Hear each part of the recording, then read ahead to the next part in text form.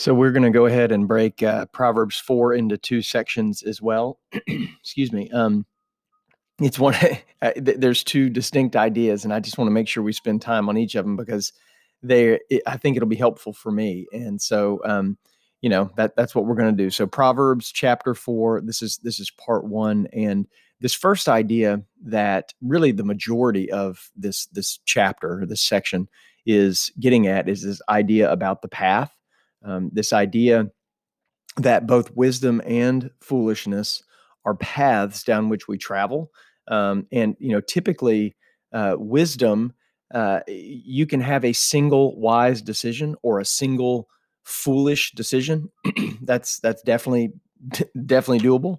But in terms of living wisely or living foolishly, these are systematic, repeated, routine courses of action, courses of living, ways of living that direct us in this direction. And foolishness is the same as is wisdom. And so this section of Proverbs really beats on that idea, and it's really well done. It totally something that we should be reading on a regular basis, and it points to this idea that wisdom is kind of like a skill. It's really as much of a skill as just knowledge. It's a skill that can be learned. It's a skill that can be cultivated, put into intentional practice.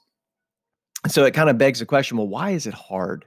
Why is wisdom hard? And sometimes if I can couch an idea another way, I sometimes can hold on to it a little better. And so one way to think of wisdom that I've heard described before is kind of like the power of compounding, kind of like as a parallel. You can think of money in this way, and it kind of compares. But I don't know if if you think about if we take wisdom and put it into this context of compounding and into the context of money, one day's earnings really kind of feel irrelevant to us. They feel kind of unnoticed. But over time, that momentum builds and it creates an amazing force. So as a point of example, if you've ever heard the penny a day doubled thing, if you have a penny on day one of the month, and the next day you have two, so it doubles, and then the next day you have four, so it's doubled again. If you get out a couple weeks, you get out a week, 2 weeks, a month, how much do you have? Well, it's amazing. After a week of compounding, 7 days of double, you have an astonishing 64 cents. After 2 weeks of doubling, you're only up to $81.92. But after 30 days of compounding, $5.3 million. Now that's kind of mind-blowing, really.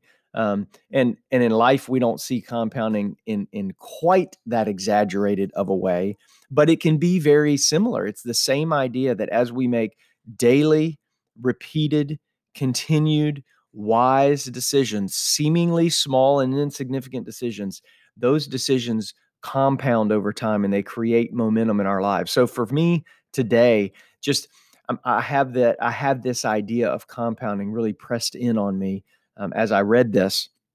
And so I'm asking myself, where am I not experiencing positive compounding in my life? What's one place that I could begin today with a small habit, a small step that would create that momentum if held over time and upon which I can build over time? Pastor and writer Andy Stanley calls this the principle of the path. And I think it's a great idea, but it's this idea that wisdom is a path that we can go down, so is foolishness, and that it's repeatedly making those decisions that builds compounding, that builds momentum. And so today I want to adopt a habit, a new habit, or refresh a habit and begin living wisely and leveraging the power of compounding in my life.